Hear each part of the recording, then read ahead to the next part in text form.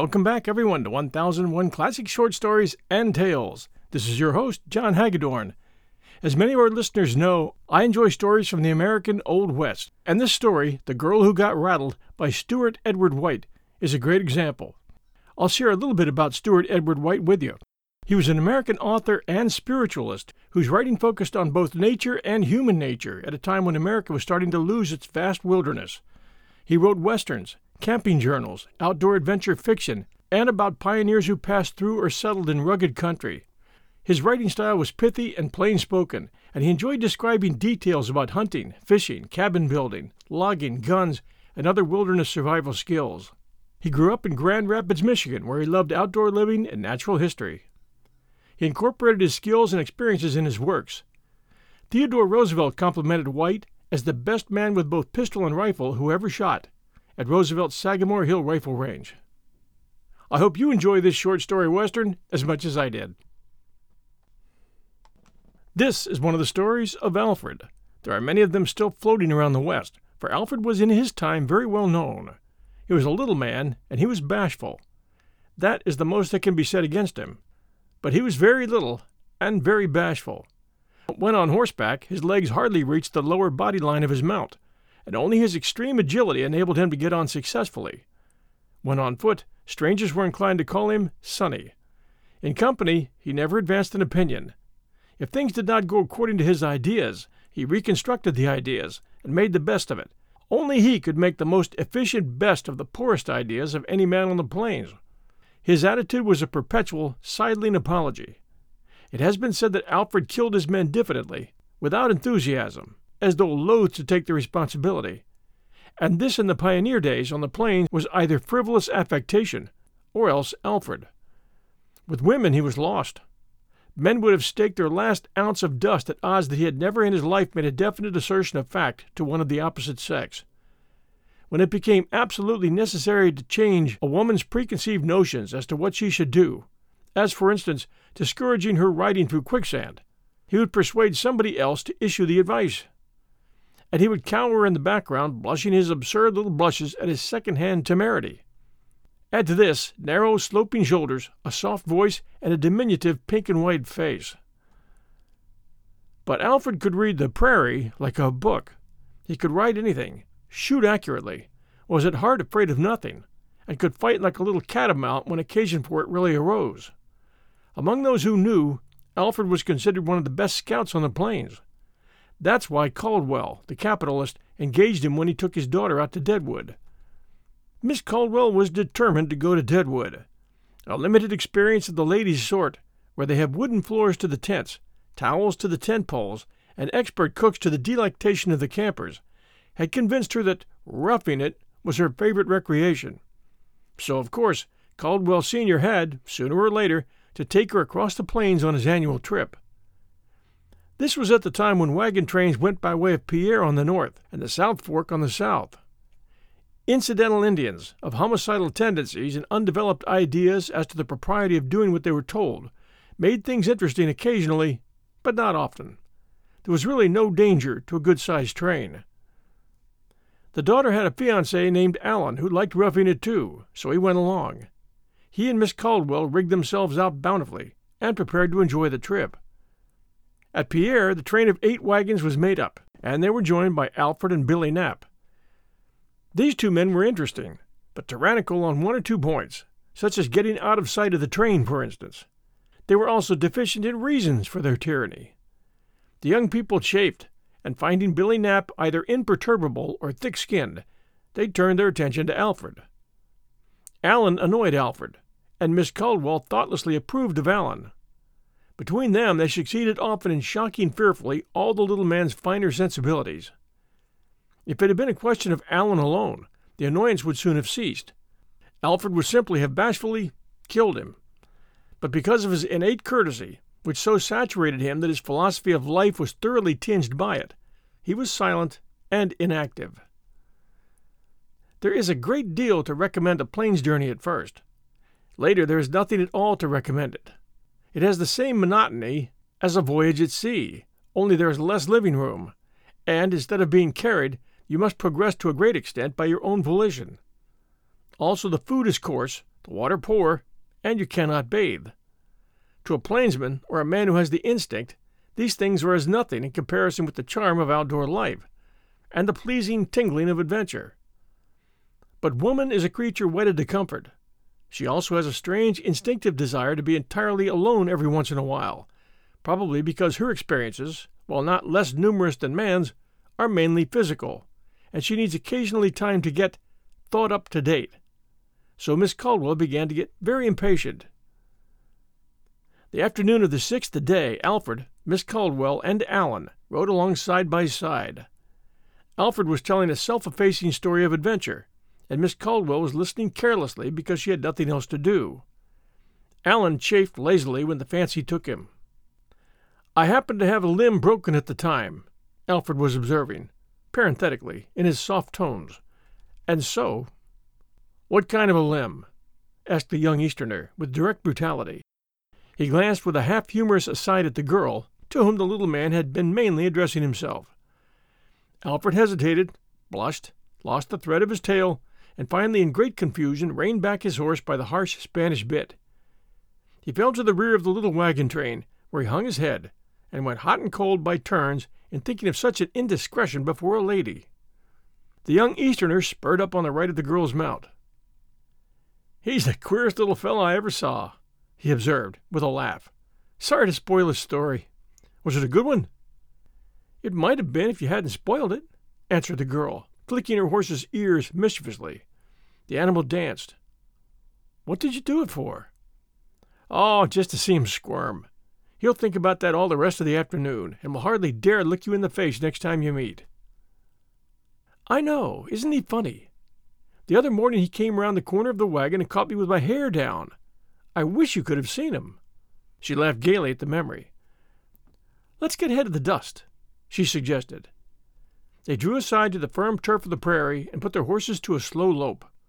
Once well ahead of the canvas-covered schooners, they slowed down to a walk again. "Alfred says we'll see them tomorrow," said the girl. "See what?" "Why, the hills. They'll show like a dark streak, down past that butte there. What's its name?" "Porcupine Tail." "Oh, yes, and after that it's only 3 days. Are you glad?" "Are you?" "Yes, I believe I am. This life is fun at first, but there's a certain monotony in making your toilet where you have to duck your head because you haven't room to raise your hands, and this barreled water palls after a time. I think I'll be glad to see a house again. People like camping about so long." "It hasn't gone back on me yet." "Well, you're a man and can do things." "Can't you do things?" "You know I can't. What do you suppose they'd say if I were to ride out just that way for 2 miles? They'd have a fit." "Who would have a fit?" "Nobody but Alfred, and I didn't know you'd gotten afraid of him yet. I say, let's do it. We'll have a race, and then come right back." The young man looked boyishly eager. "It would be nice," she mused. They gazed into each other's eyes like a pair of children, and laughed. "Why shouldn't we?" urged the young man. "I'm dead sick of staying in the moving circle of these confounded wagons. What's the sense of it all, anyway?" "Why, Indians, I suppose," said the girl, doubtfully. "Indians?" he replied, with contempt. "Indians? We haven't seen a sign of one since we left Pierre. I don't believe there's one in the whole blasted country. Besides, you know what Alfred said at our last camp?" "What did Alfred say?" "Alfred said he hadn't even seen a teepee trail, and that they must all be up hunting buffalo. Besides that, you don't imagine for a moment that your father would take you all this way to Deadwood just for a lark, if there was the slightest danger, do you?" "I don't know. I made him." She looked out over the long, sweeping descent to which they were coming, and the long, sweeping ascent that lay beyond. The breeze and the sun played with the prairie grasses, the breeze riffling them over, and the sun silvering their undersurfaces thus exposed. It was strangely peaceful, and one almost expected to hear the hum of bees as in a New England orchard. In it all was no sign of life. "We'd get lost," she said, finally. "Oh, no, we wouldn't," he asserted with all the eagerness of the amateur plainsman. "I've got all that figured out.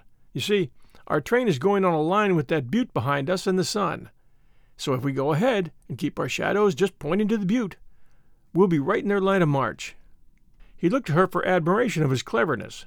She seemed convinced. She agreed, and sent him back to her wagon for some article of invented necessity. While he was gone, she slipped softly over the little hill to the right, cantered rapidly over 2 more, and slowed down with a sigh of satisfaction.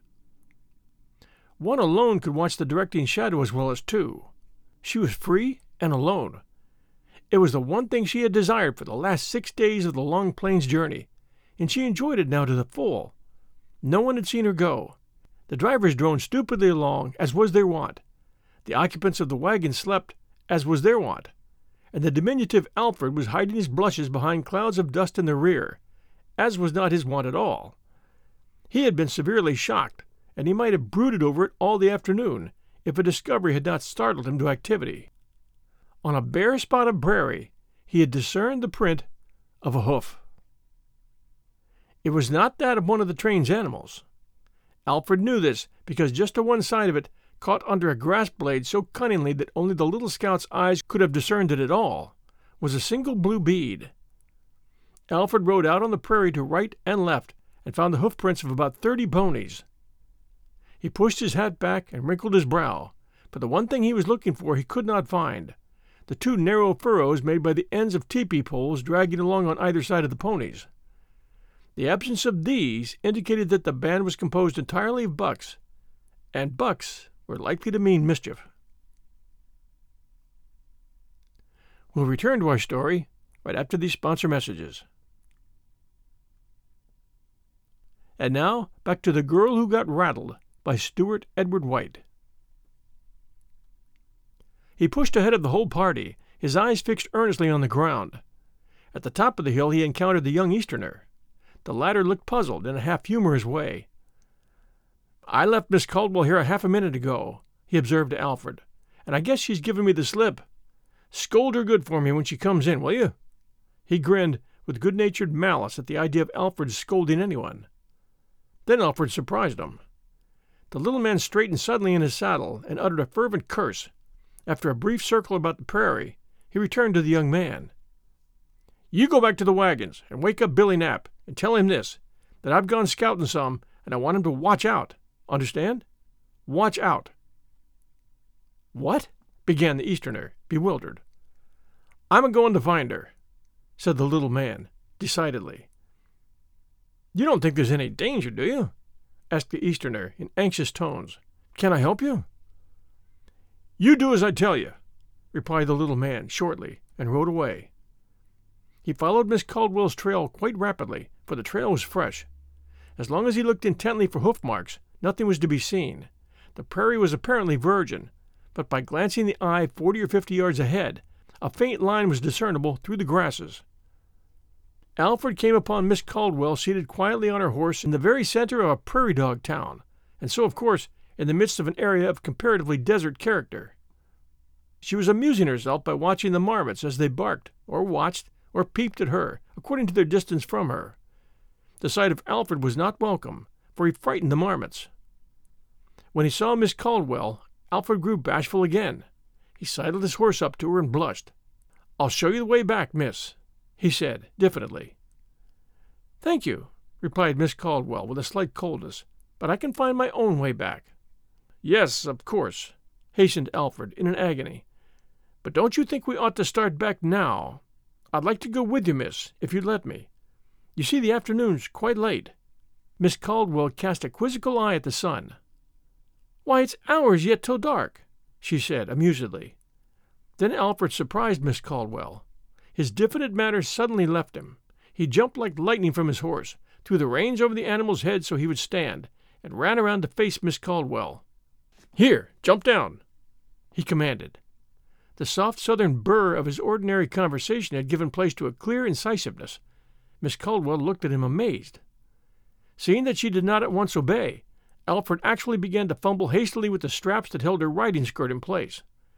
This was so unusual in the bashful Alfred that Miss Caldwell roused and slipped lightly to the ground. "Now what?" she asked. Alfred, without replying, drew the bit to within a few inches of the animal's hoofs and tied both fetlocks firmly together with a double loop. This brought the pony's nose down close to his shackled feet. Then he did the same thing with his own beast. Thus neither animal could so much as hobble one way or the other. They were securely moored. Alfred stepped a few paces to the eastward. Miss Caldwell followed. "Sit down," said he. Miss Caldwell obeyed with some nervousness. She did not understand at all, and that made her afraid. She began to have a dim fear lest Alfred might have gone crazy. His next move strengthened this suspicion. He walked away 10 feet and raised his hand over his head, palm forward. She watched him so intently that for a moment she saw nothing else. Then she followed the direction of his gaze and uttered a little sobbing cry. Just below the skyline of the first slope to eastward was silhouetted a figure on horseback. The figure on horseback sat motionless. "We're in for a fight," said Alfred, coming back after a moment. "He won't answer my peace sign, and he's a Sioux. We can't make a run for it through this dog town. We've just got to stand him off." He threw down and back the lever of his old .44 Winchester and softly uncocked the arm. Then he sat down by Miss Caldwell. From various directions, silently, warriors on horseback sprang into sight and moved dignifiedly toward the first comer, forming at the last a band of perhaps 30 men. They talked together for a moment, and then one by one, at regular intervals, detached themselves and began circling at full speed to the left, throwing themselves behind their horses and yelling shrill-voiced, but firing no shot as yet. "They'll rush us," speculated Alfred. "We're too few to monkey with this way. This is a bluff." The circle about the two was now complete. After watching the whirl of figures a few minutes and the motionless landscape beyond, the eye became dizzied and confused.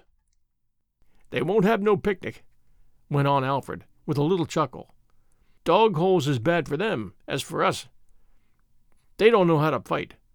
If they was to come in on all sides, I couldn't handle 'em, but they always rush in a bunch, like damn fools."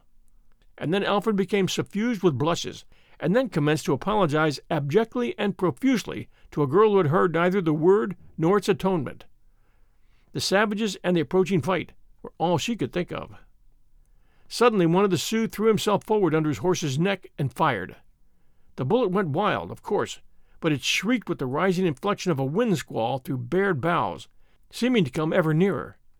Miss Caldwell screamed and covered her face. The savages yelled in chorus. The one shot seemed to be the signal for a spattering fire all along the line. Indians never clean their rifles, rarely get good ammunition, and are deficient in the philosophy of rear sights. Besides this, it's not easy to shoot at long range in a constrained position from a running horse. Alfred watched them contemptuously in silence. "If they keep that up long enough, the wagon train may hear 'em," he said finally. "I wish we weren't so far to northward." "There, it's coming," he said, more excitedly. The chief had paused, and, as the warriors came to him, they threw their ponies back on their haunches and sat motionless. They turned, the ponies' heads toward the two. Alfred rose deliberately for a better look. "Yes, that's right," he said to himself. "That's old Lone Pine, sure thing. I reckon we all's got to make a good fight." The girl had sunk to the ground and was shaking from head to foot. It is not nice to be shot at in the best of circumstances, but to be shot at by odds of 30 to 1, and the 30 of an outlandish and terrifying species, is not nice at all. Miss Caldwell had gone to pieces badly, and Alfred looked grave. He thoughtfully drew from its holster his beautiful Colts with its ivory handle and laid it on the grass. Then he blushed hot and cold and looked at the girl doubtfully. A sudden movement in the group of savages, as the war chief rode to the front, decided him. "Miss Caldwell," he said. The girl shivered and moaned. Alfred dropped to his knees and shook her shoulder roughly. "Look up here," he commanded. "We ain't got but a minute." Composed a little by the firmness of his tone, she sat up. Her face had gone chalky, and her hair had partly fallen over her eyes. "Now listen to every word," he said rapidly. "Those Injuns is going to rush us in a minute. Perhaps I can break them, but I don't know. In that pistol there, I'll always save 2 shots. Understand? It's always loaded. If I see it's all up, I'm going to shoot you with one of 'em and myself with the other." "Oh!" cried the girl, her eyes opening wildly. She was paying close enough attention now. "And if they kill me first," he reached forward and seized her wrist impressively, "if they kill me first, you must take that pistol and shoot yourself. Understand? Shoot yourself, in the head. Here." He tapped his forehead with his stubby forefinger. The girl shrank back in horror. Alfred snapped his teeth together and went on grimly. "If they get hold of you," he said with solemnity, "they'll first take off every stitch of your clothes, and then when you're quite naked they'll stretch you out on the ground with a rawhide to each of your arms and legs, and then they'll drive a stake through the middle of your body into the ground and leave you there to die, slowly." And the girl believed him, because, incongruously enough, even through her terror, she noticed that at this, the most immodest speech of his life, Alfred did not blush. She looked at the pistol lying on the turf with horrified fascination. The group of Indians, which had up to now remained fully 1,000 yards away, suddenly screeched and broke into a run directly toward the dog town. There is an indescribable rush in a charge of savages. The little ponies make their feet go so fast, the feathers and trappings of the warriors stream behind so frantically, the whole attitude of horse and man is so eager that one gets an impression of fearful speed and resistless power. The horizon seems full of Indians. As if this were not sufficiently terrifying, the air is throbbing with sound. Each Indian pops away for general results as he comes jumping along and yells shrilly to show what a big warrior he is, while underneath it all is the hurried monotone of hoofbeats becoming ever louder, as the whir of an increasing rainstorm on the roof. It does not seem possible that anything can stop them. Yet there is one thing that can stop them if skillfully taken advantage of, and that is their lack of discipline. An Indian will fight hard when cornered, or when heated by lively resistance, but he hates to go into it in cold blood. As he nears the opposing rifle, this feeling gets stronger. So often a man with nerve enough to hold his fire can break a fierce charge merely by waiting until it is within 50 yards or so, and then suddenly raising the muzzle of his gun. If he had gone to shooting at once, the affair would have become a combat, and the Indians would have ridden him down. As it is, each has had time to think. By the time the white man is ready to shoot, the suspense has done its work. Each savage knows that but one will fall, but, cold-blooded, he does not want to be that one. And, since in such disciplined fighters it is each for himself, he promptly ducks behind his mount and circles away to the right or the left. The whole band swoops and divides like a flock of swift-winged terns on a windy day. This knowledge Alfred relied on in the approaching crisis. The girl watched the wild sweep of the warriors with strained eyes. She had to grasp her wrist firmly to keep from fainting, and she seemed incapable of thought. Alfred sat motionless on a dog mound, his rifle across his lap. He did not seem in the least disturbed. "Well, it's good to fight again," he murmured, gently fondling the stock of his rifle. "Come on, you devils!" he cried as a warrior's horse went down in a dog hole. "I thought that would get you." His eyes began to shine. The ponies came skipping here and there, nimbly dodging in and out between the dog holes. Their riders shot and yelled wildly, but none of the bullets went lower than 10 feet. The circle of their advance looked somehow like the surge shoreward of a great wave, and the similarity was heightened by the nodding glimpses of the light eagle's feathers in their hair. The run across the honeycombed plain was hazardous, even to Indian ponies, and 3 went down kicking, one after the other. 2 of the riders lay stunned. The third sat up and began to rub his knee. The pony belonging to Miss Caldwell, becoming frightened, threw itself and lay on its side, kicking out frantically with its hind legs. At the proper moment, Alfred cocked his rifle and rose swiftly to his knees. As he did so, the mound on which he had been kneeling caved into the hole beneath it, and threw him forward on his face. With a furious curse, he sprang to his feet and leveled his rifle at the thick of the press. The scheme worked. In a flash, every savage disappeared behind his pony, and nothing was to be seen but an arm and a leg. The band divided on either hand as promptly as though the signal for such a drill had given, and swept gracefully around in 2 long circles until it reined up motionless at nearly the exact point from which it had started on its imposing charge. And Alfred had not yet fired his shot. He turned to the girl with a short laugh.